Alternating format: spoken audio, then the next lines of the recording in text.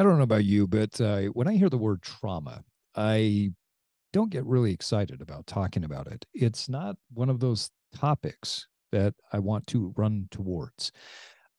I don't think that in today's day and age, talking about trauma and talking about problems and talking about the challenges that we have is something that is cool, it's sexy, it's fun, and it's probably not something that we lean into a lot. But when we've dealt with trauma, whether it's trauma with a big T or trauma with a little t, we start to heal.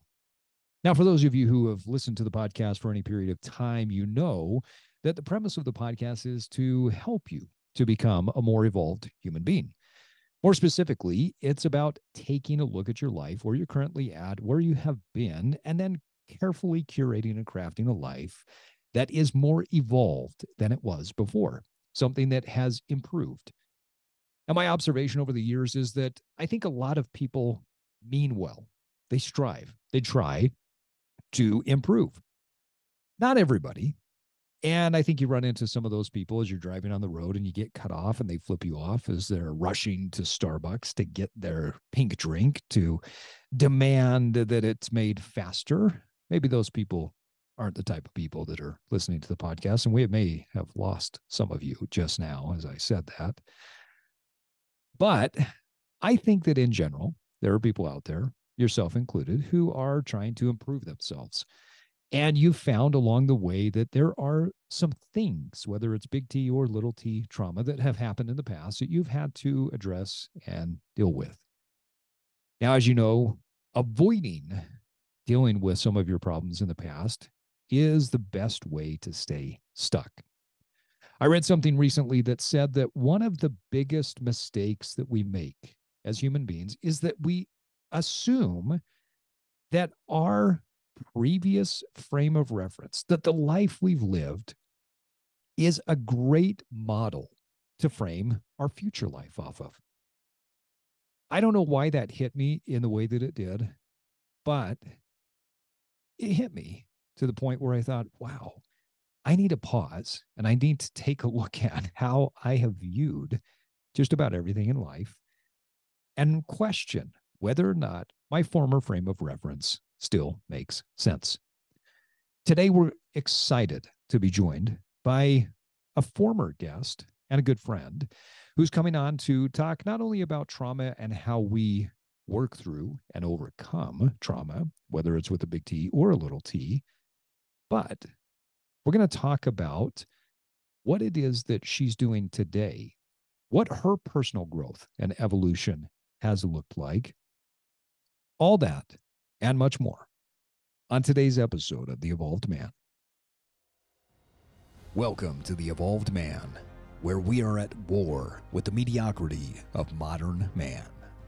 The Evolved Man is for men like you who are willing to be strong, open, and aggressive learners. Men who are not afraid to disrupt and change. It's time we ditch the current conventional idea that we devolve with age, that the dad bod is our destiny, and that the glory days are behind us. Your best isn't behind you, and I'm here to provide you with practical tools, a few tips and tricks, and everyday wisdom to help you evolve into your highest form. Strong, lean, smart, educated, and emotionally intelligent. Now, let's go to war.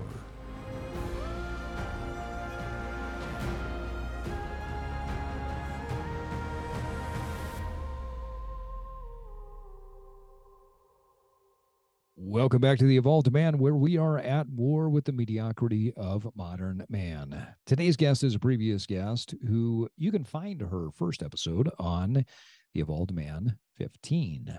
She's a trauma coach, a massage therapist, a yoga instructor, a mother, and many more things, but just really an all-around great person. Kim Wells, welcome back. Thank you for having me, Steve. It is always such a pleasure to be with you, whether it's on the podcast or it's seeing you in person. I really am grateful for being here. I'm glad you could come into the studio. This is your first time in studio. Last time we had the podcast, we were remote, and it's your first time in studio. And I've got to say, you're the first person coming in studio that has sat across from me in a blanket. It was the first thing I requested. You're Needed a blanket for my lap. you got your comfy little blankie. Are you comfortable over Yeah, there? I'm very comfortable. I know. Yes, the studio space is gorgeous, but there is something so special about being in person. And I think we were just coming off of some of the COVID stuff before. And so having the opportunity to be in person is such a blessing. Yeah. Yeah, you made it on episode 15, which is one of our early episode. I was joking with a friend the other day, Casey Ruff, who hosts the wildly successful Boundless Body Radio. Mm. And he went back and listened to, I believe it was episode 2 that we did with our good friend John Cottrell, because John was coming on Casey's podcast. And he says, "Hey, have you listened to that podcast?" I said, "Man, I got to be honest. I wanted to leave some of those early podcasts way in the past and never listen to them again." He says, "We've come a long way, buddy."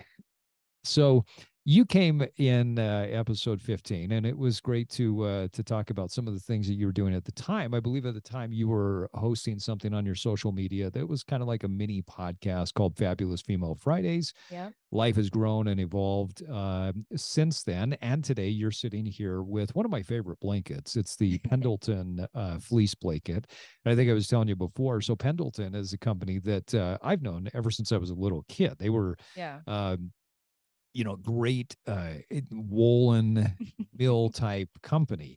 And there's a history there with Pendleton in my family. In fact, my dad, when he was younger, he always wanted a Pendleton shirt. Like that was the thing for you. It was what was the thing when you were? Well, okay. When you asked me that question, it shot me back to being in high school, which all I wanted was Abercrombie clothes. Oh, there you go. I wanted to walk into the dark store with the over fragrance, and I wanted to spend the $50 on this super cheap light t-shirt. It was so much money. So much money. I went into an Abercrombie. I can't remember the number of times. And here's what always blew me away with Abercrombie. Yeah.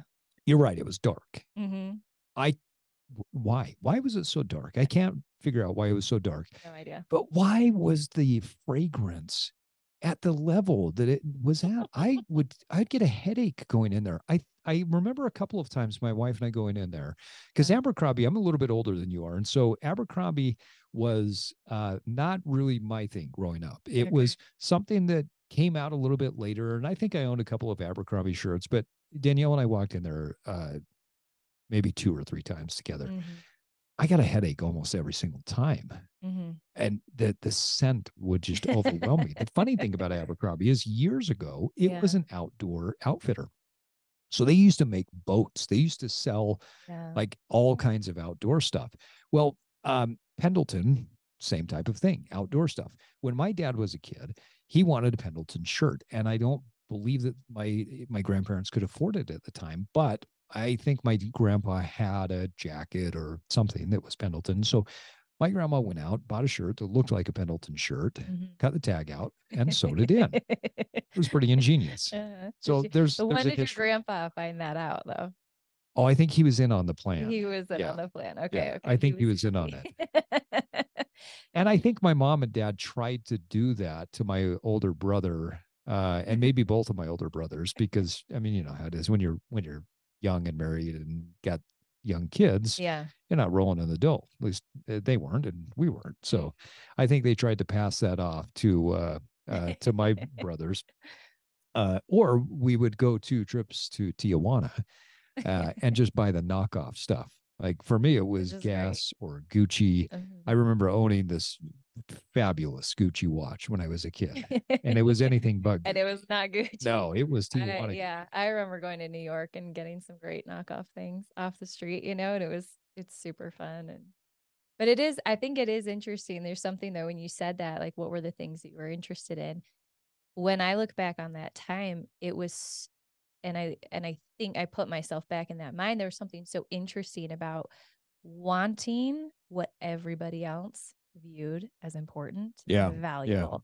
So even though if my mom could have the conversation, my mom was like, this doesn't make any sense. I can buy you 3 shirts at this other store and they're probably better quality, but I wanted the name right across my chest, and I wanted to fit right in, and I wanted to be cool like all the other kids at school. And It's just really incredible sometimes that those things that we really can be a status symbol, whether you're, 15 and you're in high school Yeah. or we're older as adults, like those things. And like, it's more of a curiosity. Like, I get curious with myself, like, why was it so important? Why did I want to just blend in so seamlessly?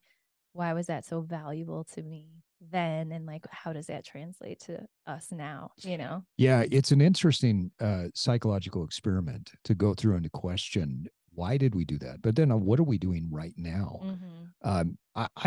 I had something funny pull up on TikTok, and TikTok's probably become my favorite platform to play around on just because of the way that the algorithm works. Yeah. It pumps out more and more and more stuff relative to what you watch, right? Yeah. So I get massive amounts of cooking information or funny kids saying funny things, Yeah. or I've been dying on this guy that just randomly walks up to people and passes gas and just stares at them in It's the eye. just terrible. And so then I get more of that, which is horrible, but My son it is makes me laugh. my son is 7. That's something my son does. Good, He just good. did that to me last night. Like, turned around and passed some gas and was giggling so hard. And I looked at him, I was like, he's like, whoever smelled it, like, he just thought he was the Yeah. funniest little kid ever. Well, just know that so he's 7, I'm 47. So 40 years later, it's still funny. TikTok the other day showed a video where it was a man and a woman that were dating, is what it Mhm. looked like.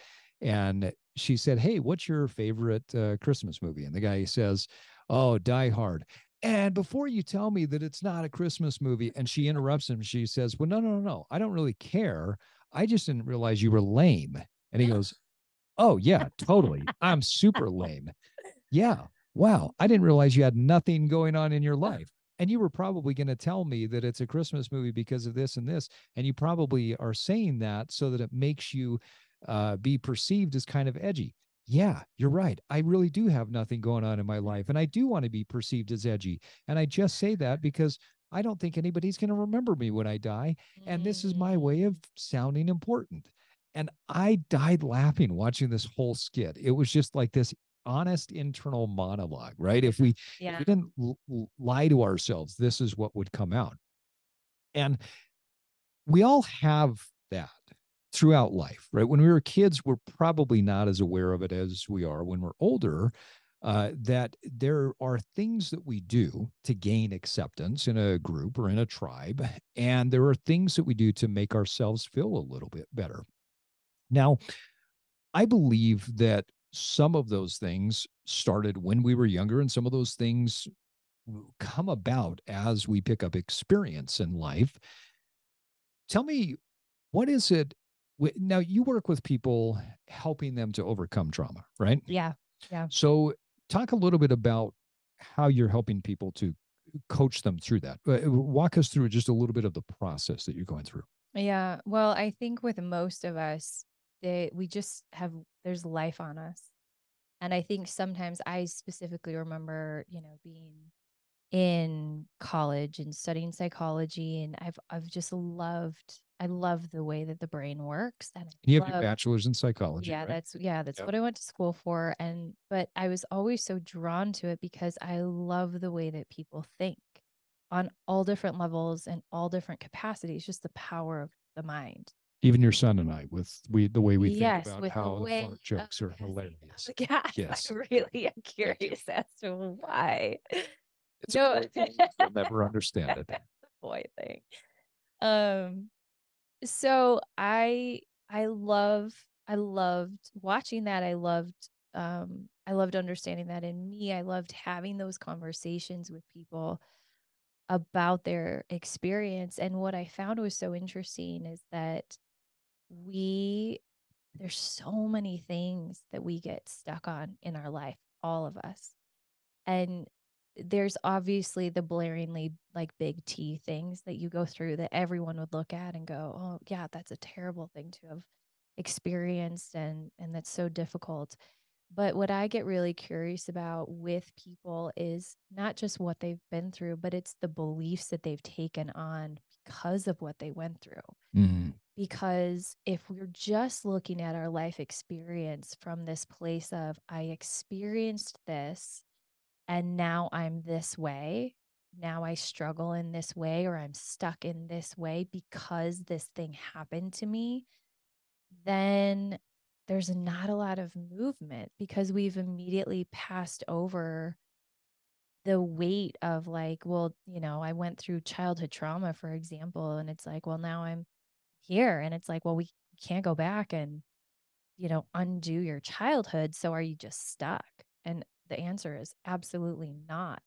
But if we can get curious about what were the things you started taking on, what were the beliefs you started taking on from a big T or a little T experience in your life, those are things that we can rework in the mind. We can soften what came from the experience that you went through. We can rewrite that a little bit. We can work on the way you perceive that, and we can help with the behaviors and things that are coming up now that tie all the way back to that thing. Again, big or small, sometimes it's the littler things actually that are even more difficult than the big things.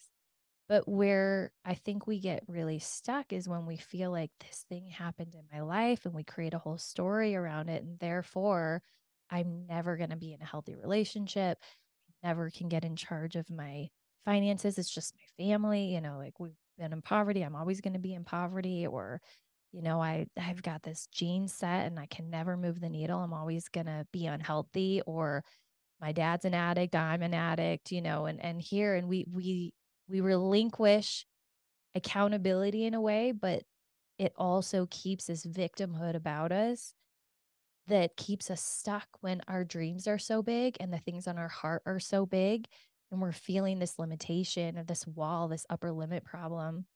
And what I love to sit with people is that ability to get curious, for us to trace back maybe where some of that locked in pretty deep. How long have you been telling yourself that story? And for people to realize that it is, in fact, a story.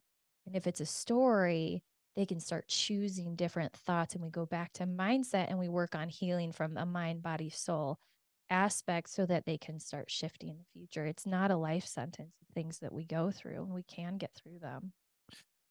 How important is the story that a person tells themselves? How important is that for their overall growth and progression? I feel like it's everything.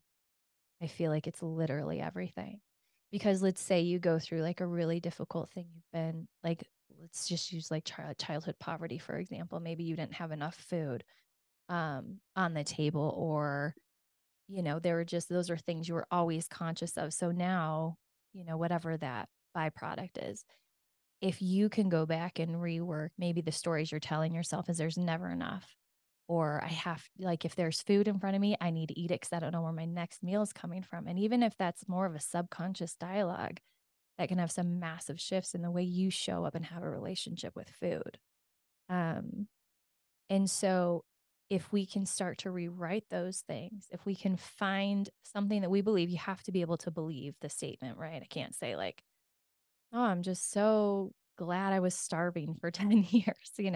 But if you can say, wow, the things that I learned from that chapter in my life have made me stronger. The takeaways that I was able to do, the compassion I have for others is so deep. I can have an impact in this space. Then it becomes a worthwhile, it's not a wasted thing.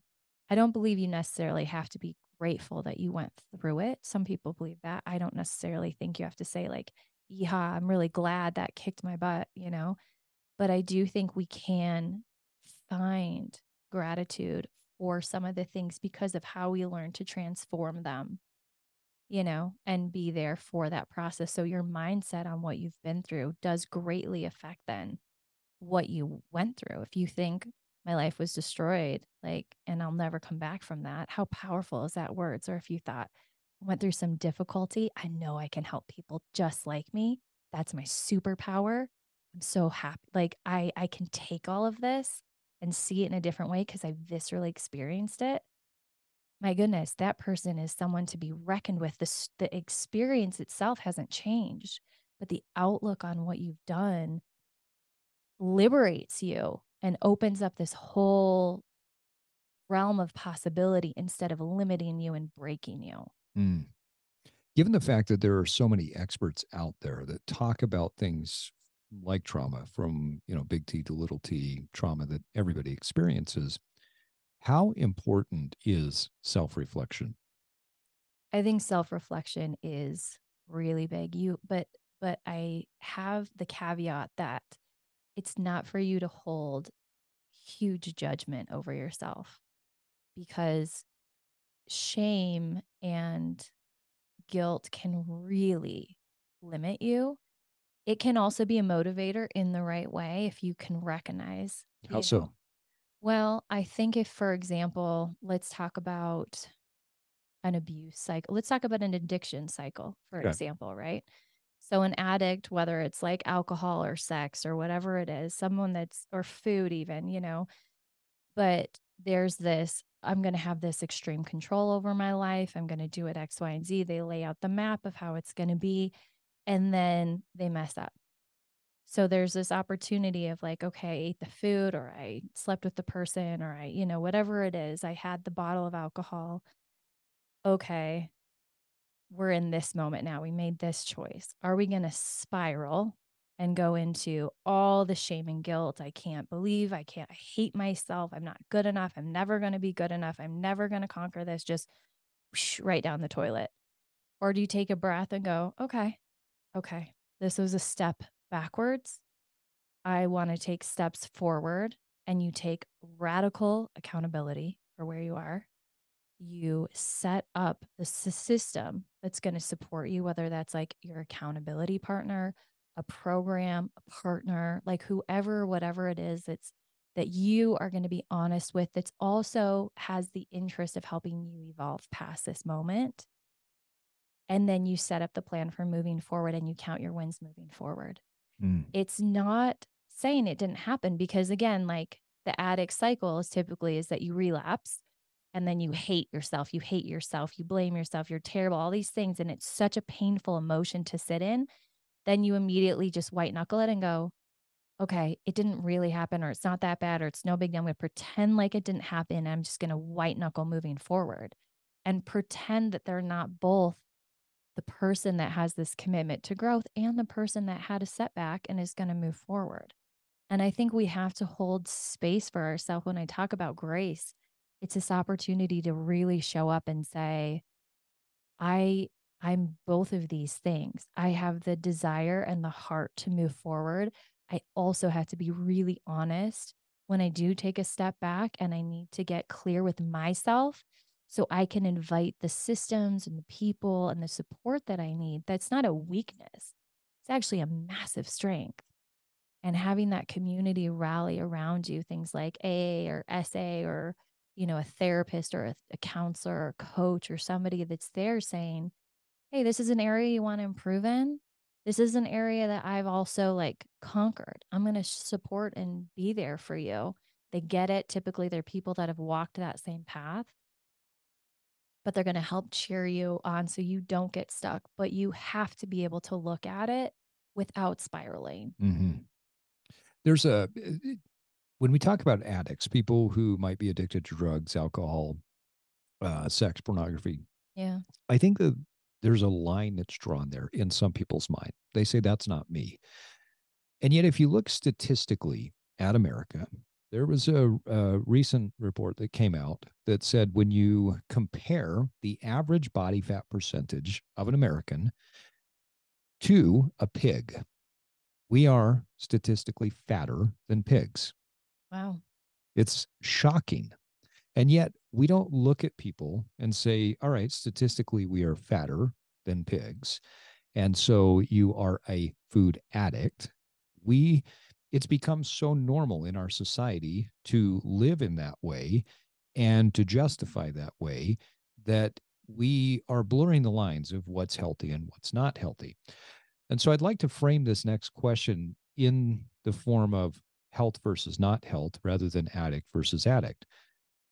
Given that most people wouldn't consider themselves an addict, but they might consider the nuanced expression of healthy versus not healthy, my observation is that people who are more healthy in their choices and in their decisions in life, they don't throw the baby out with the bathwater. And so if an overindulgence happens, or if they don't achieve a goal, or if something doesn't go to plan, the healthier versions don't throw the baby out with the bathwater and say, well, I had a couple of drinks, I might as well drink the whole bottle. Well, I had a little bit of sugar, and so I might as well go eat the dozen donuts. Whereas those that live in unhealthy habits, they tend to go and throw the baby out with the bathwater and go all the way. What's your perspective? Well, I totally agree with you. And I think it can be a difficult thing, especially if we consider ourselves in recovery of one thing or another, even if it's like Mm, television or, something where you're trying to have a healthier habit in your life, a better balance where you see something's not serving you. It can be really hard. I think our human psychology is one to throw the baby out with the bathwater because it tends to be an easier switch. The decision to stay in mindfulness is very intentional because we have probably millions of thoughts that go through our mind every day, most of which are on autopilot. We've curated these thought patterns over time.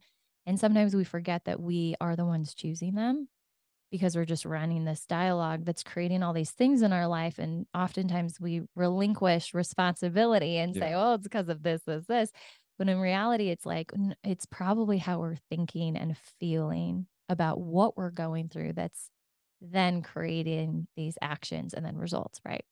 So I think about it in all different ways and this is where like trauma can be super interesting because again, we might have our big T's, but what are our little T's? And this is what I find so interesting with some of my clients is like we'll be working in something and then all of a sudden they're like, I just had this epiphany and it came from this memory that as they're sharing it with me as a coach, it sounds very benign. But then when they're able to explain, I had this experience, this was my takeaway, and I started believing this about myself. I'll give you an example. This is a personal example, and this might sound so silly to you, but I have a very clear memory of I think I was about 10 years old, being in the family room of my house. And my mom had grown up playing poker with her friends as a kid. She was really good at shuffling cards. Mm, And I wanted to learn. I wanted to learn how to do it down and then like have the cards pop back up and have it be really cool. And I remember being little, like young, young grade school age, and shuffling the cards and totally messing it up and looking at my mother. And my mother, I don't even know the words that came out of her mouth. It was just something silly. She was laughing in her way, like with me, like this. I tried and silly, but my takeaway from the experience, the exchange that happened was I'm not good enough. oh, That was the interesting. literal voice that came into my head Interesting. as a child because I couldn't shuffle the cards properly. That was not, let me be very clear, that was not something my mother put on me. But I really wanted to do that well. I didn't do it well, but the takeaway was so severe. I'm not good enough. It wasn't even specifically about cards. It was, I am not good enough. I'm not worthy. And I remember coming back down after everyone went to bed that night and sitting there and like trying and trying and wanting to get it so that I could feel some of my worthiness back. Now, again, silliest example ever, right? But that was something that I took with me and then started to translate into the way that I was performing in school, into other things in there. But it started to be a story I was telling myself. If I couldn't execute something perfectly, if I couldn't, I was really into singing and performing. If I couldn't sing the song as good as I thought it was supposed to be, if I couldn't, dance as good as the other girls in my dance program, then I just didn't want to do it because then I'm not good enough. And if I couldn't do it perfectly, it wasn't good enough. And God, like talk about throwing out the baby with the bathwater. If you're quitting dance at an early age, or you don't want to practice the piano because you're not a concert pianist overnight, Right. right? Like those, but I think we all have kind of our versions of that of where did we start getting stuck or we refuse to indulge in something like something maybe we would be really excited or passionate about because we had this inner dialogue that we weren't good enough to do it. I think a lot of that starts when we're young, doesn't it? Yeah.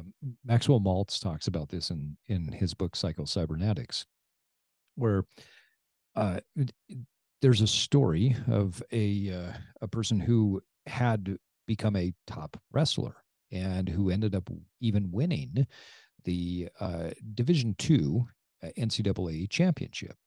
But the story that he told himself was it was Division II, it wasn't Division One. And when I went to Division One, I only took seventh place. I believe at an early age, and an early age, let me just clarify. That doesn't mean it has to be 5 or 6 years old. I truly believe that men and women in their 30s and 40s and sometimes even 50s, it's still an early age for some of them to process information because they're not pausing and they're not looking at things in a different way and take on a belief in a situation that is not necessarily related to that, right? Your mom didn't mean to tell you that you weren't worthy or you weren't smart or whatever it was, right? Oh my gosh. She's done everything in her power to make me feel smart and Right. empowered. And Right. yeah. I remember one day I was shooting baskets and I was talking to my dad about how I wanted to be in the NBA, and he said, "Well, you have a lot of other talents," and he was helping to guide my thought process towards something that was very practical for me, and he was starting to point out things that I did really well. The way that I took that at the time was that this guy was telling me that I was never going to achieve my dream of being an NBA player. And I was upset and sad because of that. But anybody that looked at my tiny 5 foot, I don't know what I was, maybe 5'5". I think when I'm fully grown now and have shoes on, I'm close to 5'8".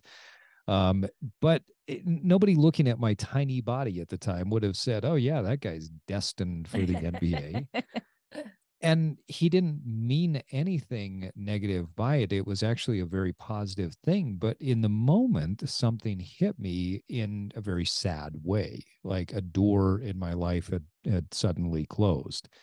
Um, Fortunately, I was able to pause later on and think, well, that's not what this was all about. And it actually became a very healing and a very eye-opening thing for me to look at things in a different way, right? So, Kim, when you think about these experiences that we all have, that we are tying some sort of belief, some sort of declaration to an experience that doesn't necessarily have to be there. This idea, this philosophy that you're not good enough because you couldn't shuffle the cards.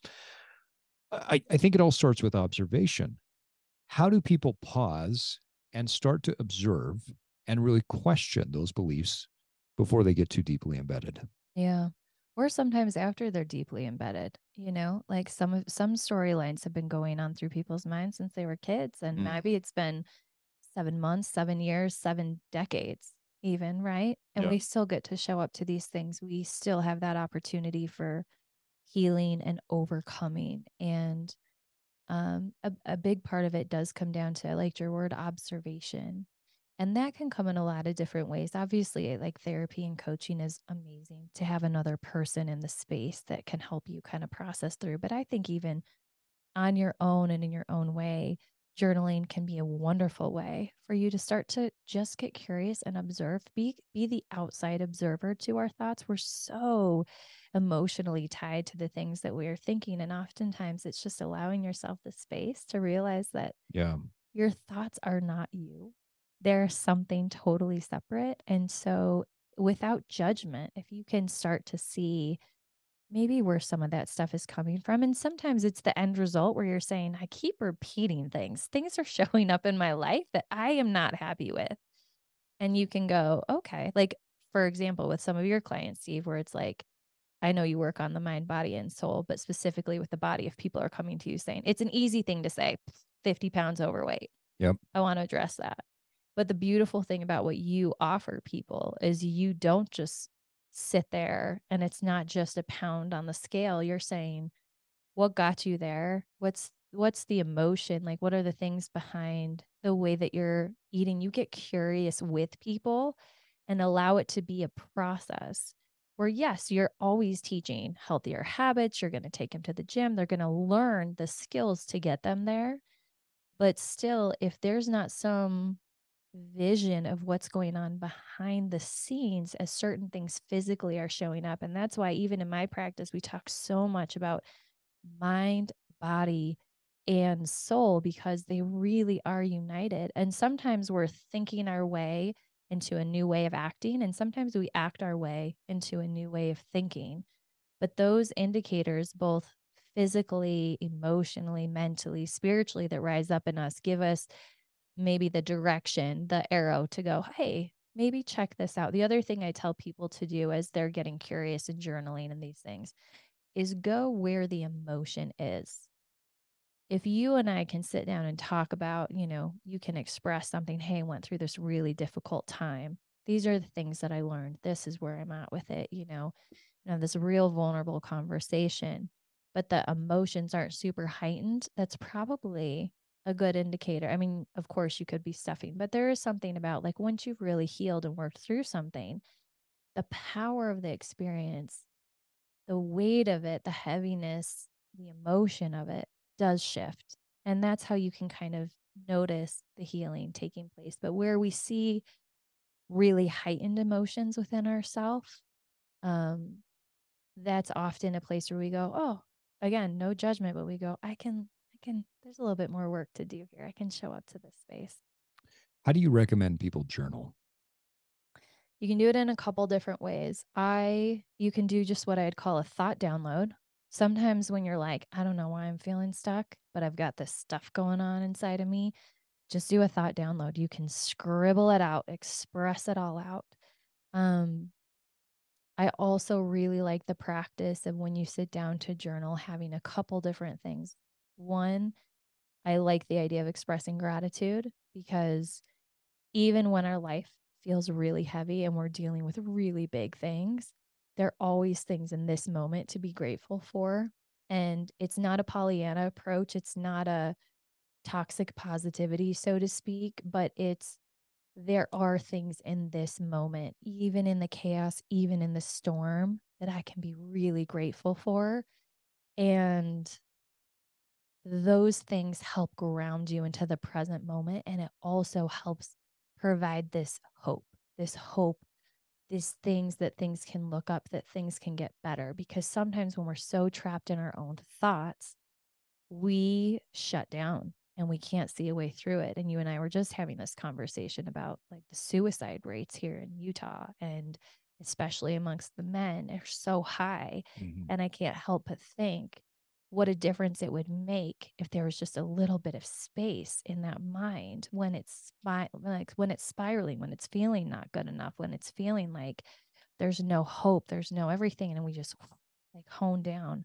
What if we could get out and go on a walk and get some fresh air in our lungs and look around and just take a couple minutes to say, okay, but like, what are the things that are going right?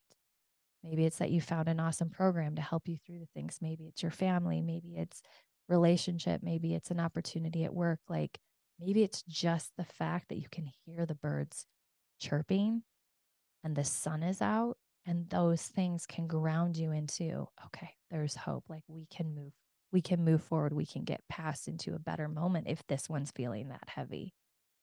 In his book Psycho-Cybernetics, Dr. Maltz talks a lot about how we have a machine inside of us. Essentially, our subconscious mind is not. We are not the machine, and we are not a machine, but we have a machine inside of us that we can utilize. I have constantly told my kids that every time they have their face staring at a screen, they are being programmed. They're being programmed to think a certain way. They're being programmed to feel or not feel a certain way. Oftentimes, I think they're being programmed to just be numb because the constant input that's coming into them doesn't leave any space for emotion or feeling to be there. Yeah. The constant programming is something that I believe leads to men and women not knowing the difference between a thought that was implanted or a thought that is their own. As people journal, how do they get to the point where they realize this might not be my thought? This may not be my belief. This might be something I just picked up because I've watched too much social media and compared myself with other people. Yeah. Um, Chase, well, let's see. A couple of things. Mindfulness is huge. I think you have to spend quiet time with yourself every day. That scares the shit out of most men. I know.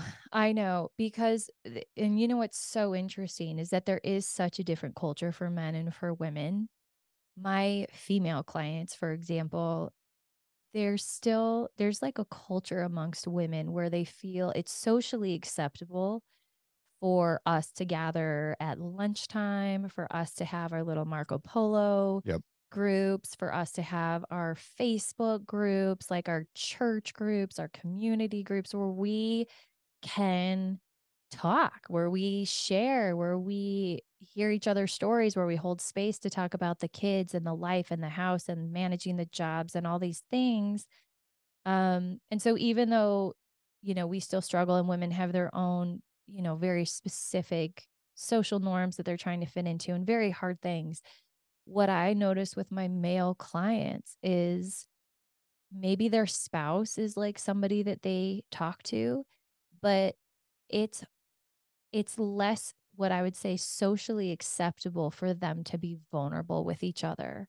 They'll go out and do fun things, and when I mean, I still know a lot of men that find their people to be vulnerable with. I just want it to be more the norm and more what's just acceptable, encouraged and supported, where men are feeling so free to find those groups, and it's spaces where they can be imperfect, where they don't have to be the rock, and they can be honest with the hard things they're going through and the challenges that they're showing up to, and that they also get heard and supported so that it doesn't start splintering into this double life where they're showing one side of themselves on the forefront because that's who they have to be and it's where they're getting their self-worth and validation. It's wearing, driving the right car and putting their family in the right house and the right clothes and things, and just being this strength. But inside they're feeling so broken, and they're struggling so deeply. So then all of their brokenness becomes a secret. And the secret is where the poison is, because if they can bring that to the surface, then they can get that support and even just that camaraderie. Like if you sit down with one of your guys and it's like, man, I'm doing X, Y, and Z and I'm balancing this and my family's going through this and I've shown up to this, and someone just holds space for you, is like, man, I love you, dude. Like, so sorry you're going through that. How can I support you? It's like, are you kidding me? Like, they don't have to change one thing in your life, but them being willing to show up and like, I see you, I get you, I can relate to parts of that. I'm here for you. That shifts. Yeah, I have a theory, and the theory is when you look at we've talked about, and we talk about suicide on the podcast because it's such a massive, massive killer in America, and especially where we live in Utah. Um, I look at the way that men kill themselves more often than not, and it's they shoot themselves, um, and shoot themselves through the head. And my theory is that, as you just discussed, this idea that all of these thoughts are in the head and we don't know what to do with them. We don't know how to reconcile them. We can't necessarily express them in ways that might be healthy and productive. And so I've got to get them out of my head somehow. Right. And the only way to do that is to blow my brains out. And so it's a way of getting the thoughts out of the head. Social norms. We talked about this at the beginning with Abercrombie and Pendleton, and men and women both have social norms. Men will adopt a bro type mentality, just like women adopt the Stanley Cup and go around and wear the Lululemon and they Sure. match up with each other, right? We do it in different ways. It's fascinating to me, especially in our current society, that men connecting in ways that are other than just this overtly masculine way, it's not viewed as normal or acceptable. I remember years ago, I had a young man that was working for me, and he was very smart. I don't even know what his IQ was, but he had mentioned to me, he goes, "Yeah, I'm really good at counting cards, and I like to gamble." And so we took a trip to I don't know what's a place. Wendover? Wendover. Yes, thank you. As like Vegas? We took a trip to Wendover one night because I was curious to see. Like, I'm not a gambler. I don't play cards. I don't like the idea of losing my money, and I thought, hey, this would be kind of fun to go watch you do your thing. Yeah. So he and I drive out to Wendover. We go to one of the casinos there, and I just sat back and watched in awe as he went through his whole system and walked away with a few $100s. We went from one level of the casino to another. We go into the elevator, and some people come into the elevator. They kind of looked us up and down. And then as they were walking out, they made an extremely derogatory type comment about the fact that they thought that we were gay. And not just like, hey, there's a couple of gay guys, but it was like, I can't even remember what they said, but I thought, okay, well, there's some strange homophobia happening right there, first and foremost. But the derogatory nature of that, and the fact that two heterosexual males could be there and just have a friendship, and we could be there for the my curiosity of saying, "Wow, I want to watch you do your thing," like that's pretty cool. Yeah. Um, that I don't know, that surprised me. I guess I was shocked by that experience, that two men could experience something like that. And the outside view from these people was that this friendship was something that was negative or derogatory in their mind. Given that social norm that men are not supposed to be uh, open, right? We use the word vulnerable, which I think for men it gets weaponized a little bit too much. I think it's a great terminology for women. I think it gets weaponized a little too much in the masculine space. I think that men need to be open. I'm very open with the people that I am friends with. We are very straight talking with each other. Yeah. Given the social norms, how do men open up those conversations when they're having a difficult time with someone else? I find with men, it's more about having the one or two. I think all of us need at the same time is like having one or two people to like open up to. But women tend to be, like I mentioned, we just tend to be a little bit more communal. Mhm. The way we socialize is broader. And I think for men, it's cultivating relationships with one or two other men that are working, that value the same things, your values align, and that you're encouraging in the same way. Because just like with women, our words, our actions, our behaviors are very um they can be just as toxic. You can get into relationships with people and all you do is say the negative or go down your own spiral. It's this comparison thing or whatever. But I think when you can create a safe space and have that place to be vulnerable and even setting that intention and setting that example with how you're showing up to that, it can be incredibly powerful and serving for you. So I would say for someone that's in that space, look at people that you do admire, that you're admiring how they're showing up, and whether it's someone that you want more, that's kind of more of a mentorship, even like someone you really admire with business and in their relationships and the way they're showing up to things. There are definitely people in my life that I do that with that are, above me. They're typically older than me. They've had a little bit more life experience, and I really admire the way that they're showing up to their challenges and maybe some of the things that I'm currently working on. I see the way that they've managed or overcome an obstacle in a certain way. And I go, oh, I want to learn from you.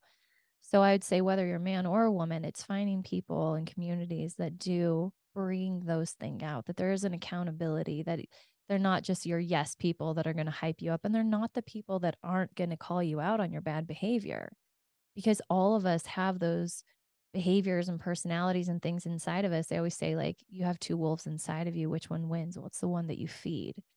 so much of us are influenced by the people that we choose to surround ourselves with and the people. So if you're having someone that's just enabling bad behavior, that's taking you away from being the best and the highest version of yourself, those aren't your people. And I would challenge you to perhaps choose someone else that you feel that you can be honest with, that you're still, speaking your truth and where you're at and things you're working on, but they're going to encourage you. They're going to love you. They're going to support you, but they're not going to coddle you and they're not going to excuse poor behavior. They're going to really call and encourage you to be the best version of yourself. So community is big. So we go back to mindfulness, right? Finding a way to get the thoughts out on paper, recognizing maybe where your thoughts are going, figure out community, try to, whether it's in therapy, it could be, a mentorship, it can be a men's group, a women's group, but that the values that are instilled in those places are ones that are meant to uplift and encourage and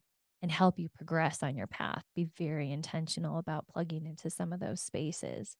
And then we can tap into some of these other things. And one of them is, of course, the body. And that's like, I know that's a very important thing for the way that you coach and mentor and work with people. It's a very big part of what I do with people. And what I recognized is that when I was finishing up school, I had the great privilege of working with a woman I admired. She come and spoke to my program and I fell in love with her. And I loved the way that she talked about things. She claimed that she could really shift things in people so much quicker because she embodied these like mind, body, soul practices. So I was like, oh, I'm interested. Started working with her and interned with her. And I remember showing up with her one time and she had said, we're gonna okay, like this is our Fridays. We're gonna work on your stuff.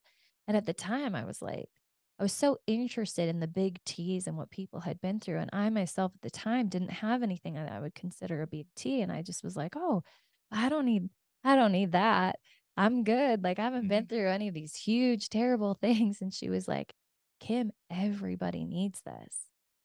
And that's, when you said at the beginning, we hear this word trauma and we're so, oh, I don't qualify for trauma. I haven't been through terrible, terrible things. It's like, no, we all have these traumas inside of us and things that we can work on. And we immediately dove into some things with myself but I fell in love with the ability that our bodies have, first of all, to hold on to trauma, like to create trauma. And someone explained it really well to me one time when I was studying it was trauma in the body and in the mind occur when we go we're instilled, we've been given these things through evolution, this fight, flight, freeze, fawn mechanism to get out of bad situations.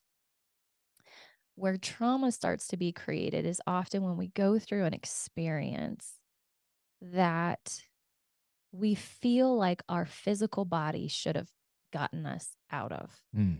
It should have kept us safe. Again, we can use big T or little t. But when we tried to implement something that we feel like should have saved us, like the the lion running after the gazelle, like it's what kicks in, that adrenaline that kicks in that gets us away, and then we're free of the things we've been through. Well, what happens when we go through a trauma and instead of having the ability to physically run away, our body freezes because it decides in that split second that to survive what we're about to go through, we're going to have to like hold tight and maybe check out, maybe dissociate, maybe do all these things. But the bottom line is we leave an experience and think, my physical body didn't save me from that. And we start having this internal dialogue that we are not safe in our own minds, in our own bodies, and our own thoughts, and our own spirits, all of those things. And we start almost having this like autoimmune response to ourselves. And it might not even be conscious. There's this subconscious of like, I'm not safe. And it's easy to point fingers. This person hurt me. I went through this thing, but ultimately we're taking from it like, I am not safe. How do we rewrite that? How do we come back to ourselves and start feeling safe in our own bodies? You see this a lot when people put on weight after a trauma or they shut down, they stop going out, they start, there's so many byproducts, but it usually has to do with our physical bodies, and our physical bodies start to hold on to our trauma. So the cool thing is that if our bodies were able to, in a way of self preserving and taking care of us, we're created these pockets of trauma, then it also is our bodies that get to be our healers and get to be our greatest messengers and teachers as we work through it. So, yeah, kind of incorporating that.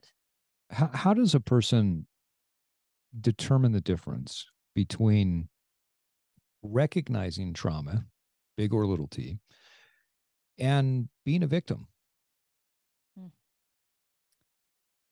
I think when you stop blaming and you start taking radical accountability for moving forward. What does that look like? Um, this is such a great question. It's actually a very personal one. I remember going through my divorce. I had been working with the therapist that I have that I love her to pieces. She has walked by me through so many things. But she was somebody I knew previously, and then I had gone through this thing, and I had gone through my marriage, and there was a lot of really difficult things that I experienced in that marriage. And I remember working with her afterwards, after the divorce had finalized, and we were still, working through some of the things that were up for me. And again, this is a woman that loves me. She's been my therapist for so long. She's such a great like figure in my life. I admire her so much. And I remember her saying to me, "Well, are you done being a victim?" And I was like, it's one of those moments I speak about often because for me, I was so mad at her because she was somebody that actually knew everything that I had been through. And I was like, I am a victim. Mm-hmm. These things did happen to me and these really hurt. And she was like, as long as your power is outside of you, then you have no power to shift your life. It's all dependent on someone else's choices, accountability, the way they treat you, any of those things. But the power is outside of you. She's like, you got to bring the power back into you. And how you work through and shift through that is such a personal journey, but it comes from saying you got to bring the power back. And even though what hurt you can be outside of yourself, your healing is 100% inside of you. It literally has nothing to do with someone else, whether they stop our behavior, whether they make penance for what they've done, whether they've gotten a jail sentence for what they've gotten, even though we want, a lot of those things to happen in some of those dark situations. We have the power within ourselves to have a fulfilled and loving and beautiful life. Now, how, like you mentioned, how do we do that? How do we bring our accountability back into us? And that's this big whole process. And we can like dive into that for sure. But what's the difference when someone is talking about something and recognizing the trauma or the experience or even just a limiting belief or some sort of upper limit problem? What's the difference between that and someone who's living in victimhood? Yeah. Well, I think both of them have the first step the same because it's recognizing what it is. So where you got stuck or where you got hurt, and both of us could say, "Oh, this thing happened to me in childhood." So, okay, that's a great step. So then we go, "So what?" Mm-hmm. So what? Okay. Well, so what? To one person, they're going to go, so yeah, so that's the whole story." And to someone else, you go, okay, so what? So this is hard for you. This is a trigger for you. It's so good to be aware of those things. Okay, now how do we show up to overcoming this? Mm-hmm. How do we show up to working with your body, with your mind, and coming together so that these things don't have to be a big trigger for you anymore, so that you can take accountability. If your dad was a drunk, you don't have to be a drunk. But you can say, well, I drink because my dad and I can't, and now this happens. It's like, all right, so you have a genetic predisposition to alcoholism that creates all, abuse and disrupts your relationships and your health and all these different things. Okay. And yeah, maybe that sucks that your buddy next to you can take a drink and he's fine, but you can't. Mm-hmm. So why don't you take accountability for where you're at and where your limitations are so you're actually giving yourself freedom on the other end? Maybe you're at a stage in your life where you can't just have the brownie because you are going to eat the whole pan. Instead of having all the shame around it, just say, hey, in this season, I don't get to eat this. I don't get to look at this. I don't get to do these things because I want freedom on the other end. If I need to set a boundary up with somebody so that I can have more loving thoughts towards them, then let's do that. Let's create a boundary. You know, maybe you were hurt from a parent and you're still trying to navigate that relationship now as an adult. But every time you're around him, that wounded soul comes out in you. It's like, all right, well, instead of blame, blame, blame, and just give them your soul, like, okay, where are the boundaries that you can set up with them? Let's get input practical tools so that you can come back to your peace in this experience. And what is the way that, what's the lens that you want to have for the universe, for your experiences, for your future? And then let's align our actions, our thoughts, and our actions and our behaviors that are going to move you towards that needle. It seems like it's a radical acceptance of accountability, right? It's an acceptance of not only who you are, but how you think. And whatever it is, it just is. You know, I'm the type of person where I grew up eating a lot of sugar, and I did it in defiance of a grandfather that was extremely physically and emotionally abusive to me. And so that was my big middle finger to him. And so throughout life, there would be these massive binge cycles of sugar. And so, as you mentioned, at periods of time, I've had to say to myself, eating the sugar, eating treats is just not something that's going to be a part of who I am right now because it doesn't work. I know that it will trigger and be a downward spiral, and I will stay on that for a period of time.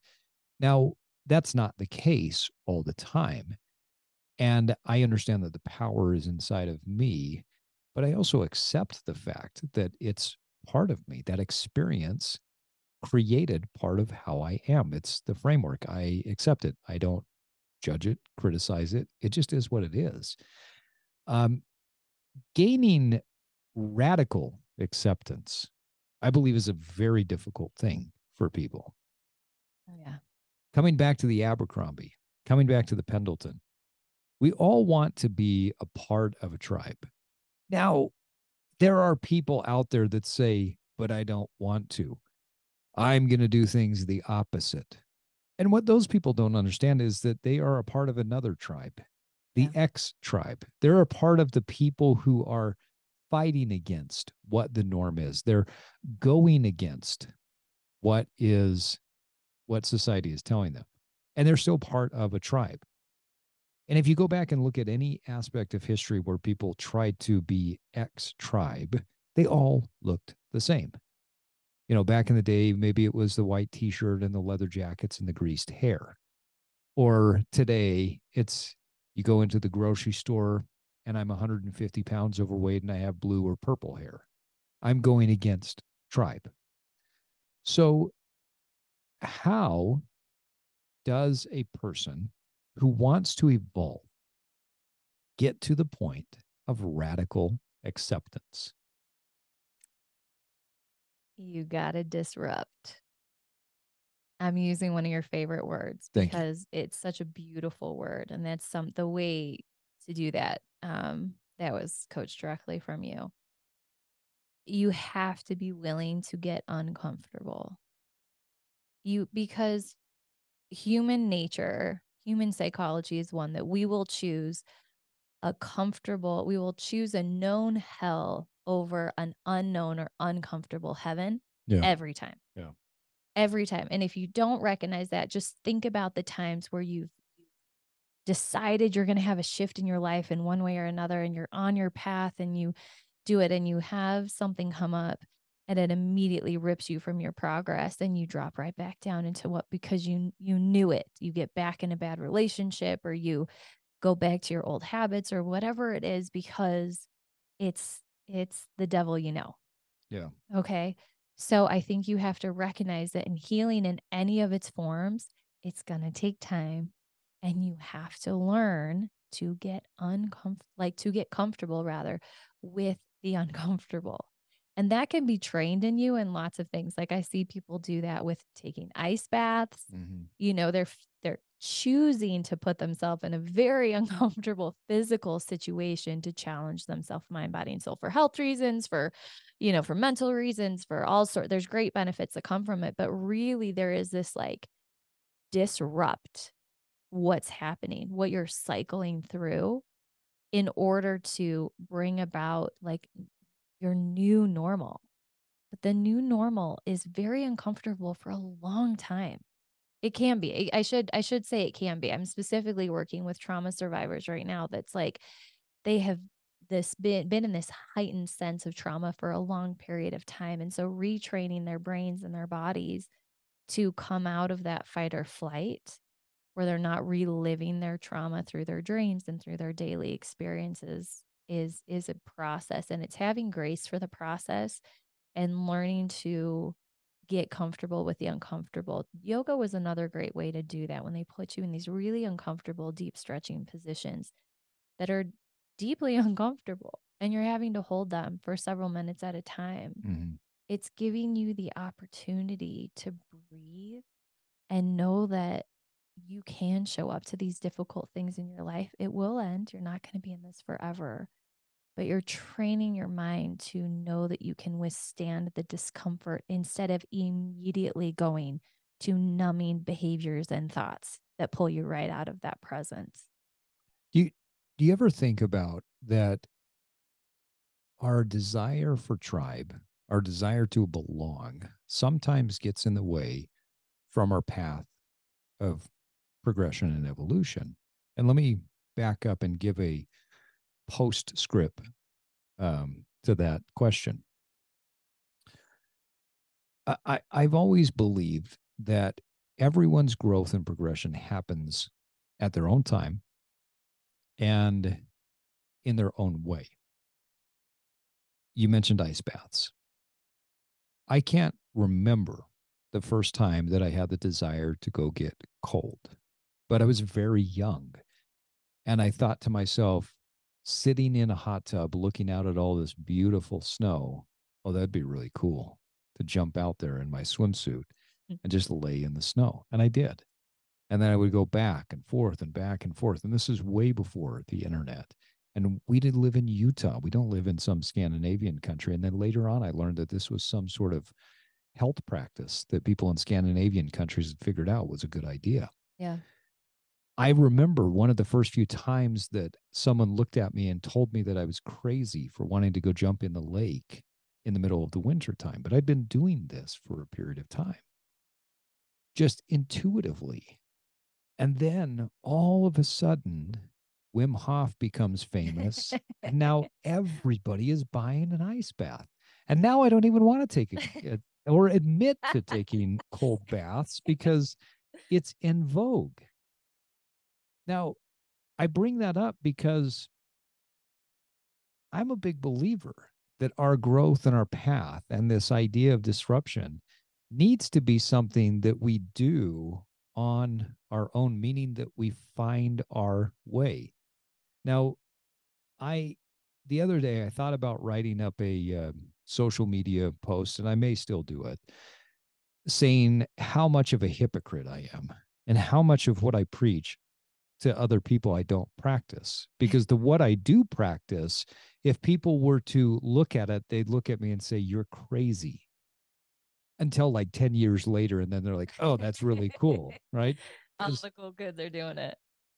Yeah, someday you've got to call Casey Ruff and ask him about the time that I convinced him to go to the lake. We were staying at my cabin, and I said, "Let's go to the lake and let's go jump in the water in the middle of the winter time." And he's like, okay.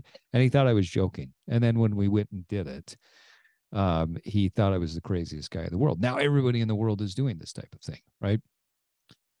The point is, I believe that everyone has their own path. I believe that everybody has their own timing. I believe that people have to disrupt and move in certain ways that are right for them. I believe through creativity, through intuition, through tapping into the spiritual, ethereal side of who we are and tapping into the greater wisdom of the universe and what's out there, that we can find that path much better. than listening to some talking head on a social media app that tells us to start taking ice baths or whatever it is. Yeah. I'd love to get your take on that. Yeah. Your question being, what's your deep question? How do people find their path rather than just going on with whatever trite, contrived, or prescribed Yeah. exercise is in vogue at the time? Right. Someone asked me the other day, what do you think of colostrum? You know what colostrum is, right? Well, what the first milk essentially, right? Yeah. Okay. Yeah. Do you know how many times colostrum has been in vogue? It's in vogue again. People are taking colostrum again. I've not heard this. It's been about a decade and a half since it was in vogue before. It's in vogue now. So people are taking it. Yeah. Now it's better than collagen, is what people are saying. That was the same shit they said 15 years ago. And then they couldn't sell any more of it and they stopped selling it and it wasn't in vogue. So my question is, how do people find their path rather than just going on with what is in vogue? I think the cool thing is that when things are quote unquote cool or accessible to us, then we do get to try things on. Like for example, Well, I like the way you said that. I was working at Lifetime Fitness when I got first introduced to yoga. And part of it was that relationships that I had at the club were people teaching. And so I was like, sure, I'll come to your class. Or, yeah, like I want to come see what this is all about. And it introduced me to something. You were a massage therapist. I was a massage therapist. Yes, still do a lot of massage therapy work for the body healing. But I got introduced to something because it was a trendy thing at the club that I was a part of. Yeah, right. But I fell in love with it so deeply and personally because it was part of there was so much healing that happened. It was so great physically, but I'll be honest, I've always been called to physical activity when I connect to the spirit, like when I feel like my spirit is being connected with in that Right. space. And that's what yoga was for me. And all of a sudden I was, like I had these gorgeous arms I was ridiculously proud of. And I took a teacher training and I got to then teach. And, I had this deep love affair with it. But it started because it was a rather trendy and I had friends that were doing it. So I don't think for me personally, I don't think there's anything wrong with the introduction of all sorts of new things because somebody that we hear of, whether it's someone you're in a relationship with or not, like if it's on a magazine or it's a friend or it's somebody, they get to introduce you to something. This is where I feel like we all have to be careful. Like you said so beautifully, other people's paths are not our path. And sometimes, whether it's the religion, the church that we go to, it's Mm-hmm. the spiritual practice, it's the way we do our physical activity, like, oh, you have to do cardio. No, you have to lift weights. No, you have to eat keto. No, you have to be a vegan. Like, there's so much contradictory voices out there. It can get really overwhelming. And even in conversations in our close community, sometimes can be no, you need to take my path because my path is the way. Right. I think what becomes really beautiful, and it's something that gets taught in Buddhism, which is we are a path, we are not the path. And when we can have a humility where I can say, like, hey, yoga is really powerful for me because these are my takeaways. And you and I can have that conversation and you can go, wow, like that's amazing. You said X, Y, and Z. You feel peace. You feel strong in your body. You feel the sense of accomplishment. You feel invigorated. You have positive thoughts. I get that when I go lift really heavy. And yeah, maybe there's some overlap. You get to introduce some of your stuff to me and vice Right. versa. Right. But we're connecting on is both of us are in intentional progression in our mind, our body, and our soul. I'm sharing with you something that works really beautifully for me, but I'm speaking about it from my own personal experience versus I'm proselyting you on it. Or I'm telling you this is the one way that you can be healthy is if you eat this way or you do this thing. And we can have very different experiences. Like Kate, we love Casey Ruff so much, and he has this very like carnivore diet that he preaches about, that he believes he's embodied it so beautifully. He's done all this incredible research on, and he teaches and educates people in this space. Well, my body personally feels so much better when I eat a really plant-based meal. Casey and I are in deep respect and love for each other, but my body experiences things differently Mm. for whatever reason. But that can also be like religiously and spiritually, where it's like, hey, I feel so grounded in this one church or in this one religion or this one set of beliefs, and you're teaching other people about it, or you're saying this is the one way, but that doesn't work for somebody else, and then you're having this conflict, or that person feels so much guilt and shame because they're not fitting in a box they've just been told is the right box. But it's like, but I don't feel, you're saying you choose these things because it makes you feel peace and it brings you closer to yourself and to your purpose and your family and all these things. And but I don't feel that on your path. And it's having grace for each other to be like, okay, but then what is your, what are the things that help you in being that friend and that support to finding those things? But when you ask, like, how do you find it personally? I think you just really trust yourself, know that you're a work in progress, reserve the right to change your mind. Something might work for you for a season of your life and it might be different the next season. But checking in and coming back to what are those, when I talk to clients, sorry, I'm rambling, Steve, but when I talk to clients and say, like, what are the things you're looking for? What do you want to feel? I'm always hearing, I want to feel more peace in my life. Mm. I want to feel more love. I want to feel worthy to just be me. I can't tell you. Those are like the universal themes that come up. It's like, all right, then if that's your guiding North Star, how do we help get you there? What's the undoing we need to do? What's the healing in the body? What's the spiritual thoughts? How do we connect you to your divine, whatever that looks like? Everyone's so personal. How beautiful is that? Like, whether it's nature, or it's universe, or it's God, or it's Jesus, or it's Buddha, like, I don't care. But what is it that works for you? What's the imagery that works for you? Let's connect you there and help you start to feel that worthiness just for being you, just for being you. So I don't talk about this often, and this is probably the first time I think I've ever said this publicly outside of talking to a couple of friends about this. But there was a period of time, maybe 2, 3 years, where I went through a very dark, negative period. I hated humanity.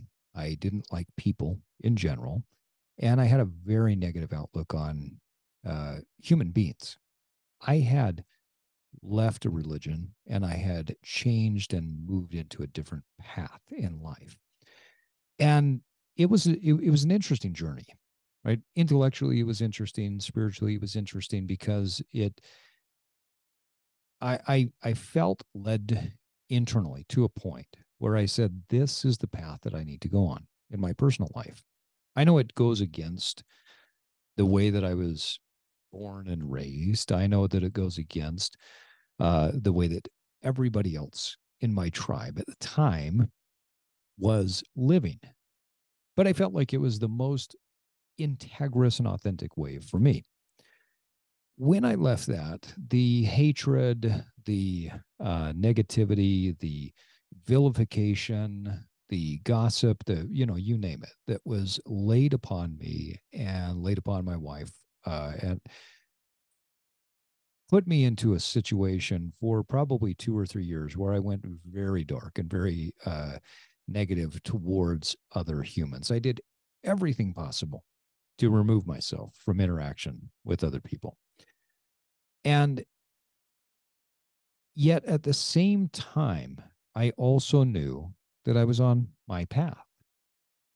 The question I constantly asked myself is, why, if I'm moving on the path that I believe and feel like is the path for me, would I then be vilified by other people who are saying the same thing? It's the path that they feel like is right for them, even though it's not, their path is not my path. Yeah. Why was I being vilified? And I'm not sure if I spent time in victimhood or not. I know I spent time in anger. What I learned from that time, though, was something that I used to teach quite often in leadership situations. I had someone ask me once, Steve, how do you trust other people? And I said, well, I don't know that I necessarily trust other people, but I trust what I can trust, meaning that I know the nature of human beings. I know the nature of people. So I know what I can trust. I also know my nature. I know what I can trust inside of myself. And I can predict with relative accuracy what I'm going to do, and I can predict with relative accuracy what someone else is going to do. As I went along that path and I paused and I observed, one of the most beautiful things about that very dark and challenging time of my life, which I hope to never go through again. I mean, I'm not a part of anything that I think I'm going to leave that anybody will be, looking at me later on and saying, oh, you left that again. So I don't think I'm going to experience that again. But one of the things that I learned from that experience was that as soon as you disrupt, as soon as you go into a different path, you have now diverged. And there is no going back in terms of you have chosen your path. And there will be certain people who will watch you and judge you harshly and negatively. And there will be other people who will watch you and pay attention and say, wow, I respect and admire what you've done. And then 99.99999% of the people won't even give a shit. Right? Yeah. How do people who have grown up with a certain belief system, with a certain religion, with a certain perspective, choose their path, even if, or especially if, it goes against what their early training was? It's a big disruption. It's a big disruption. There's actually a lot of, you mentioned that there's pain involved. I think that sometimes when you're so embedded in a specific belief system or thought system, religiously or otherwise, when you shift out of that, it can literally feel like you're pulling your skin off your body. Like that can be the level of pain. Or death. I've Yeah. heard many people describe when they say they leave a religion or they move away from a marriage or they whatever it is, they feel like a part of them is dying. Yeah. In fact, I had someone Yeah. tell me this recently, called me up for advice. How do you do this? How do you deal with this? I've left this religion and I feel like a part of me has died. How do I do this? Oh my gosh, Steve, I relate to that so hard. There was a time not too long ago where it felt like I remember someone asking me a question and I was shifting, to some of my spiritual beliefs. And at the same time, I was shifting out of a marriage. And I remember saying to this individual, I they had asked a question like something about where I was attending service on Sunday, and I was now attending at a different place, and that was interesting. And then they were like, and what's your last name right now? And I was like, I'm in transition. Like it felt like all these identifying markers. When you're used to being a spouse and like we give ourselves these titles. I'm a spouse. I'm a mom. I go to this church. I Yeah. do this thing. Yeah. And then all of a sudden that's disrupted and we get attached to it in all sorts of ways. Like I'm an athlete. And then your health shifts or, you get an injury or I have this profession. And then you get fired from that job and that's not who you are anymore. Like I feel like we do that on so many different levels and I think everyone can relate to this. Um but especially like you mentioned, especially when it's a choice, when you're choosing out of something because it no longer is aligning with you. The interesting thing about other people is as they express their concerns, we have to recognize they're coming from their perspective. That's Right. just as deep and passionate as yours as you're shifting, but they also represent a tiny voice in your own head. Because whenever you disrupt and you pull yourself out of a situation, the things they are saying to you are often the things you have said to yourself. You've questioned yourself, you've judged yourself on, if they're saying, hey, you're disappointing the family, you're like, you have felt that you are disappointing your family. They're saying it and you're taking it as truth because that is a voice inside of you that you have listened to, that you are dealing with, that you're trying to process. And all of a sudden, if they said something to you that not an ounce of you believed, no big deal. No Right. big deal. They'd be like, you're this. And you're like, well, I'm not. So it's no big deal. But when they say something it's like pricking you, because it's a fear you've already had, it's an insecurity, it's a pain that you're still carrying. It does really hurt, and especially when you lose out or you perceive losing out on relationship because you no longer are part of the club you were a part of before. You've lost family in a divorce, you've lost community within a religion, you've lost, income and status with a job. Like, these are real difficult things as they shift. And so I would just encourage you, there's a lot of really good self-care. Come back to your why. What is it that's having you move in this specific direction? Sometimes overcoming family poverty, you know, is really difficult for people because all of a sudden their family's saying, "Oh, you think you're too good for us now? Yeah. You're so smart. You're going to college. None of us needed to go to college. Oh, you have your own house. Like, this is ridiculous. We're fine. You don't think we're good enough for you, And you create the conflict within those family of origins when you do things a little bit differently or when you disavow things that you were raised up on. And so I think it comes the stronger we feel in ourselves, taking the time to really know your why. Why are you shifting in this direction? What is important for you as an individual, for your family, for the contribution that you're doing? What is it about this? And come back to that over and over and over again. It's going to help you stay and feel safe in progressing towards the things that are heavy on your heart and your why. And it also enables you to have empathy and compassion for people that, again, like maybe they don't have to be on their same path, like honoring that they're on their own path and figuring out their own things, having compassion and grace for them. And at the same time saying, hey, you don't get to speak to me this way. This is my path and I love you, or I love these, this situation, but this is how I'm honoring and really wrapping yourself in that boundary and that healthiness so you can have that compassion and good thoughts towards other people even when you're feeling hurt or victimized by them.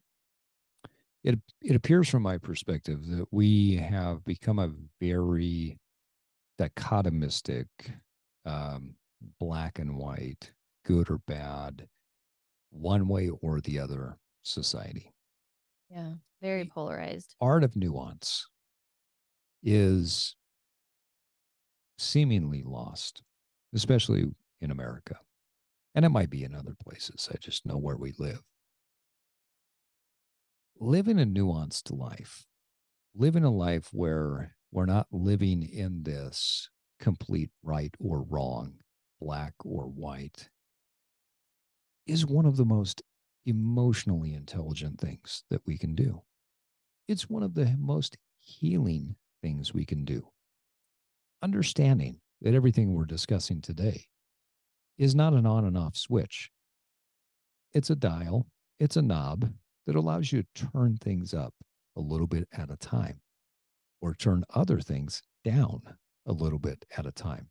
Said. Well said. How do people who have dealt with traumatic experiences return to a nuanced approach in life? I It starts with self-acceptance and self-love. That's some of the very first things I start addressing with people. And we focus in But if on, I've done something, let's say that I've experienced, so let's say okay. that I've experienced some dramatic trauma, Okay. right? Or something that is very traumatic, and I carry guilt, I carry shame. That's a tough thing to say. Just accept it, right? It's Yes. easy to say, but it's hard to do. How do people get to that point so that they can accept? Yeah, you're so right. It does not happen overnight at all. And I don't mean to oversimplify that. There's a great health coach that I follow. And one of the things she talks about is it's not just addressing or taking out the bad in your diet, but she likes to focus on infusing yourself with the good every day. There's still going to be the bad, you still have that cake every once in a while, that piece of pizza, but how you filled yourself up from the start of the day is what gives you that sustaining power. Yeah. So I want to apply that here. If we can start to implement daily habits and routines that uplift you, that support you and sustain you and give you strength and peace in your life. Yes, the weeds always grow faster than the flowers. We know that in nature. We know that in our own hearts and minds. So, what does that mean?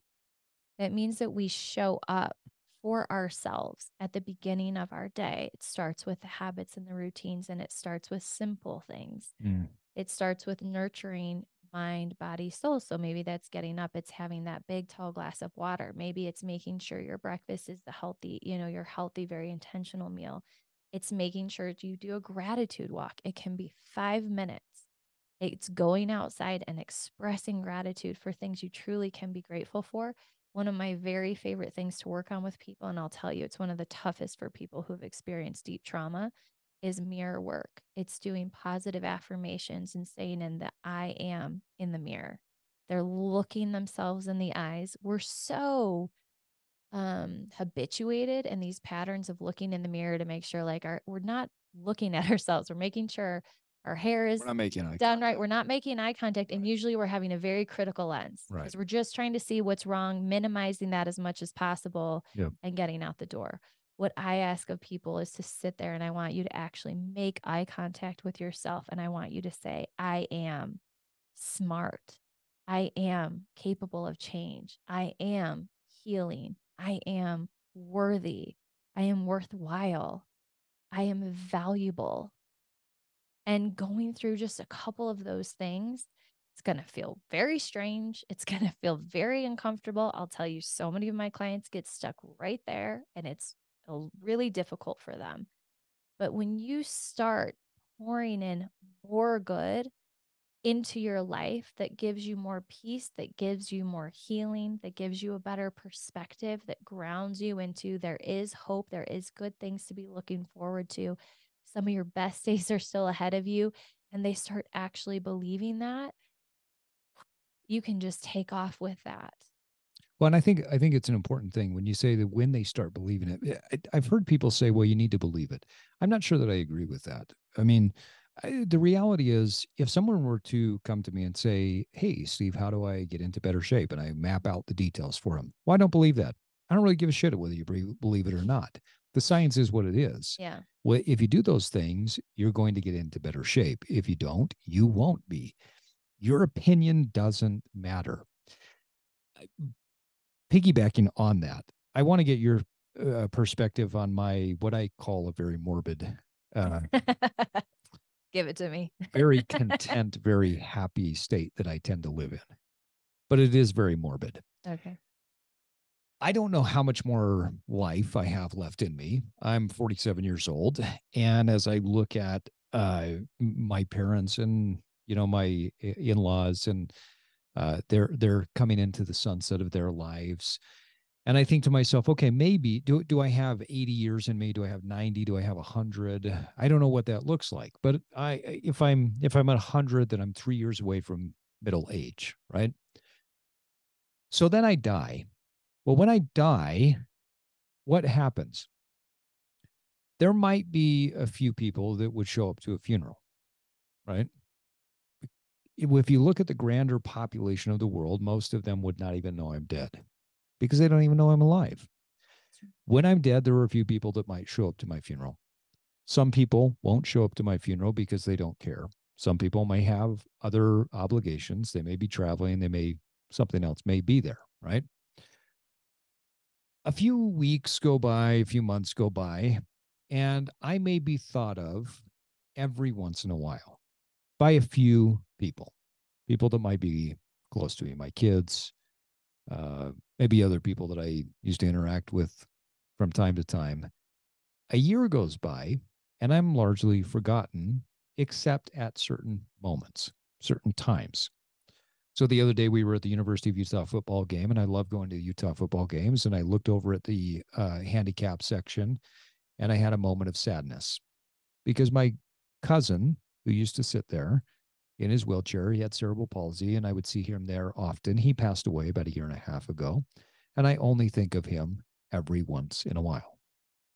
That's the reality. I loved him dearly.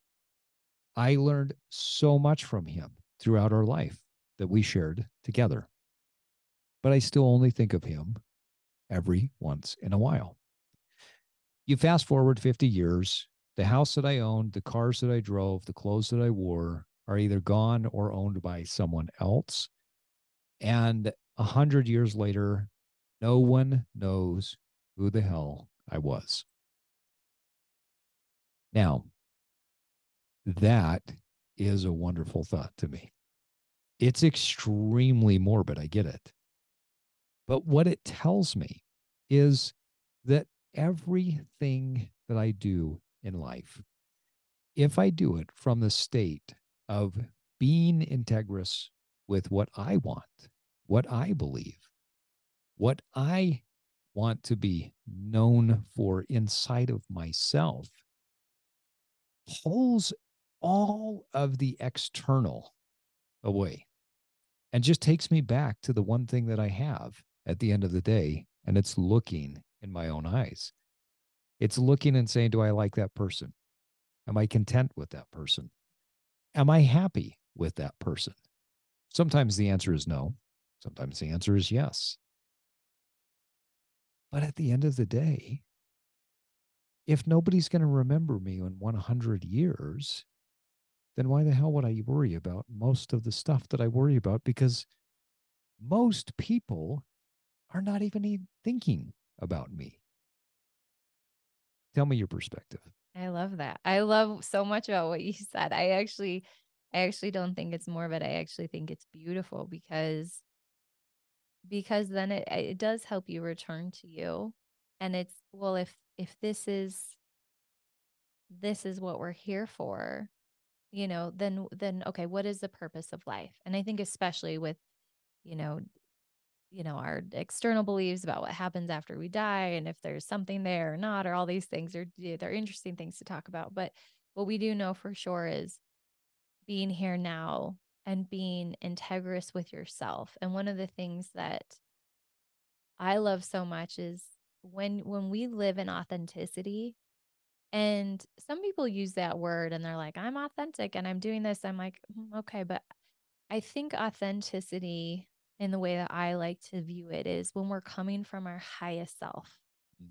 When we're coming from our highest self, we are blessing our lives and we are blessing other people's lives simply by choosing to be rising up, choosing to have this wanting to move the needle to be the best version of ourselves. And that doesn't mean being flashy. That doesn't mean you have to start your own podcast and have your own company and do all these things. Those are such beautiful and personal choices. But you get to be the difference of first yourself. You have to fill your own bucket up first, always. So that's creating self love. That's creating, being proud of who you are, those type of things. And that's cultivated through keeping our word to ourselves, through honoring ourselves. Like there's so many beautiful things. But then I do think when I look at the life around me and what I've lived, one thing that always stands out to me that I find really fascinating, you just talked about like a perspective that is very fascinating for you. I have found myself the giver and the receiver of humanity's best at different stages of my life. I have been at the bottom, being carried or pushed up by other wonderful souls around me. And I have been in seasons of my life where I have been the one on top that have been extending a hand and supporting other people. And so when I think of what do I want the legacy of my life to be, again, no one probably is going to know who I am in 50 years after I die, 50, 100 years, right? Like your posterity is shifted and no one has memory of you. But so that brings me right here and now where it's okay, if I have one more day, a year, 10 years, 20 years, whatever it's going to be, what is the thing that's going to spark joy in my life? And it comes down to the one. I loved that. I love that story of the little boy walking on the beach and throwing the starfish back in the ocean, right. and You would love that I do story. love that story. It's That so sounds cheesy. that sounds like the cheesy thing that you would But absolutely Steve, love. I love it so much because I have been the starfish in somebody's hand. Yeah. And I'm so grateful. And I just feel like if we can keep pouring goodness into this world, if we can make the difference for the one. I love what Oprah Winfrey says. She grew up in a lot of trauma. And, people always ask her, like, okay, like, what was your vision board? And like, did you know how to do all these things? And she's like, I didn't have any skills or knowledge and mindset and creativity. That was not part of my childhood experience. So, how on earth did she get to where she is? Right. She said, though, but every day I showed up and said to the universe, to God, like, Mm. use me. And I just feel like if we can keep showing up, you have your power and your voice and your passion and things that you've really cultivated and magnified in your own life. You get to then in turn share that with the world. I have very unique gifts for me and that have been both, I think, what I was born with, and also because of some of the difficult things I've been through, I've been refined in a way that now is such a passion inside of me, and that's how I want to give to the world, is like from my unique voice. I'm not going to be everyone's cup of tea. I'm not going to be the best coach for everybody. And but there are people that my specific perspective or the way that I view healing is going to be a blessing for, in the same way for you. There's a very unique and beautiful way that you show up to masculinity and to healing and to mentorship within a female and a male community that's blessed so many people's life, myself included. And it's your sincere and unique signature and gift to the world. And you're showing up from that place. And I feel like that's what it's all about. Like, how do we make ourselves proud, our families proud, especially our children's proud of the people that we're being? And that's showing up to do the work. Men and women, I think, respond to coaching connection in different ways. And one of the things that you referenced earlier was that women tend to be more tribal in nature. Men tend to be more of the lone wolf and figure their stuff out on their own or one on one with someone else. I know as we talked earlier before the podcast, you had mentioned that you are going to be opening up a group for people that are working through some of the trauma, working through some of their challenges. Talk a little bit about that. Yeah, I think, Steve, I really appreciate the one on one approach, and I have found so much value on that. And some people really connect with that, whether it's just coaching or I do these coaching bodywork sessions that, where we address where people are at and what they're going through, and then we help work it through their bodies, things that physically feel locked up inside of them. But what I've noticed is that there is this place where people want to share. They want to have their stories heard. It's part of why I did that Fabulous Female Friday, a couple years ago. Those mini podcasts was, I'm so invested in people's stories, and I feel like part of our human experiences is us being able to share. So I have a 12-week program, and I've created it in a group setting. We're going to start in January, go through 12 weeks, and it's going to be weekly sessions, 2 sessions a week together in this pod, so to speak. And it's, one session a week is our education. We're working through a specific theme of the week that people are studying, and we're learning in our own time and then showing up. And then we're having a Q&A session. And that's where people get to come and they get to express themselves. They get to talk about where they are feeling stuck or what maybe their wins have been that week. And it's this really beautiful, safe space, this vulnerable space where people are able to come and bring all of them and feel that support and that community as they're doing their own individual work. So that's how I get to implement the group aspect for the people that it speaks to and calls to. And it will be for men and women, and all are invited and welcomed. But that's the approach, is knowing that your story is valuable and what you've been through matters. And also you have a whole group of people that are cheering for you and championing you and wanting to be there for you as you commit to this progression and this healing journey that you're on. I'm not sure that this is factual or correct, but I think the first time I learned this statement, it opened my eyes, and it's something that I've observed often throughout my life. Stephen R. Covey years ago said that aside from food, water, and shelter, and the basic physical needs that we have, that the number one need that a human being has is to be understood. That's why empathy is so important. And sometimes sharing your story with other people can help you to realize that your story is not what you think it was. And getting that echolocation, so to speak, of sharing it with other people can give you a different perspective on your story. Stories we tell ourselves are powerful, they are what push us forward or keep us stuck.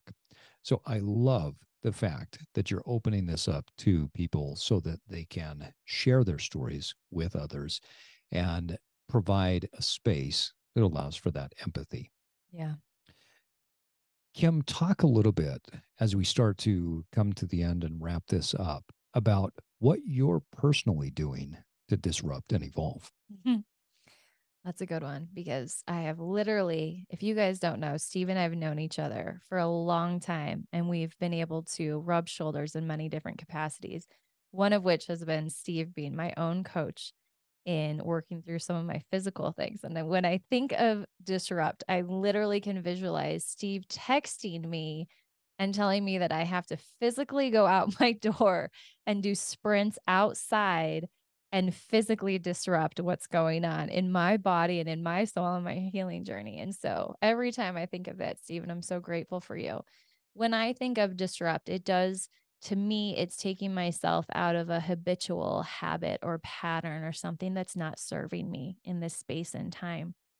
It's pumping fresh blood and oxygen into my mind and into my body. And so like we had talked about, there is a whole mind, body, soul connection. So how are we disrupting? It's infusing and bringing positive things into my life. And so one of mine has been choosing like physical movement that really serves and works with me to get my body going. And when I feel stuck, I have to do something. For me, it's walks are my big thing. And I always go out and I have a gratitude walk because if I can choose gratitude perspective, it it puts a different lens on what I'm working on, whether it's something in my business or my personal life or my home life or parenthood or any of those things.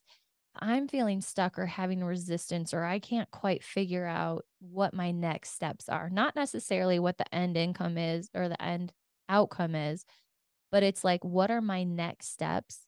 The clarity comes by first expressing gratitude and getting my body moving. I increase my heart rate, my breathing gets really dialed in, and I start shifting those things and expressing, outputting gratitude. And literally, if you were one of my neighbors, you'd probably laugh because most of the time I'm saying it out loud as I'm walking. You're one of So those people. I'm one of those people, but because there's a physical aspect to it and I like my body, like the words coming out of my mouth. And again, it just grounds me. And then if I can go in and then discuss or journal or write down the things that I'm wanting to move the needle on, like what my goals are, and kind of come back to my why for different things.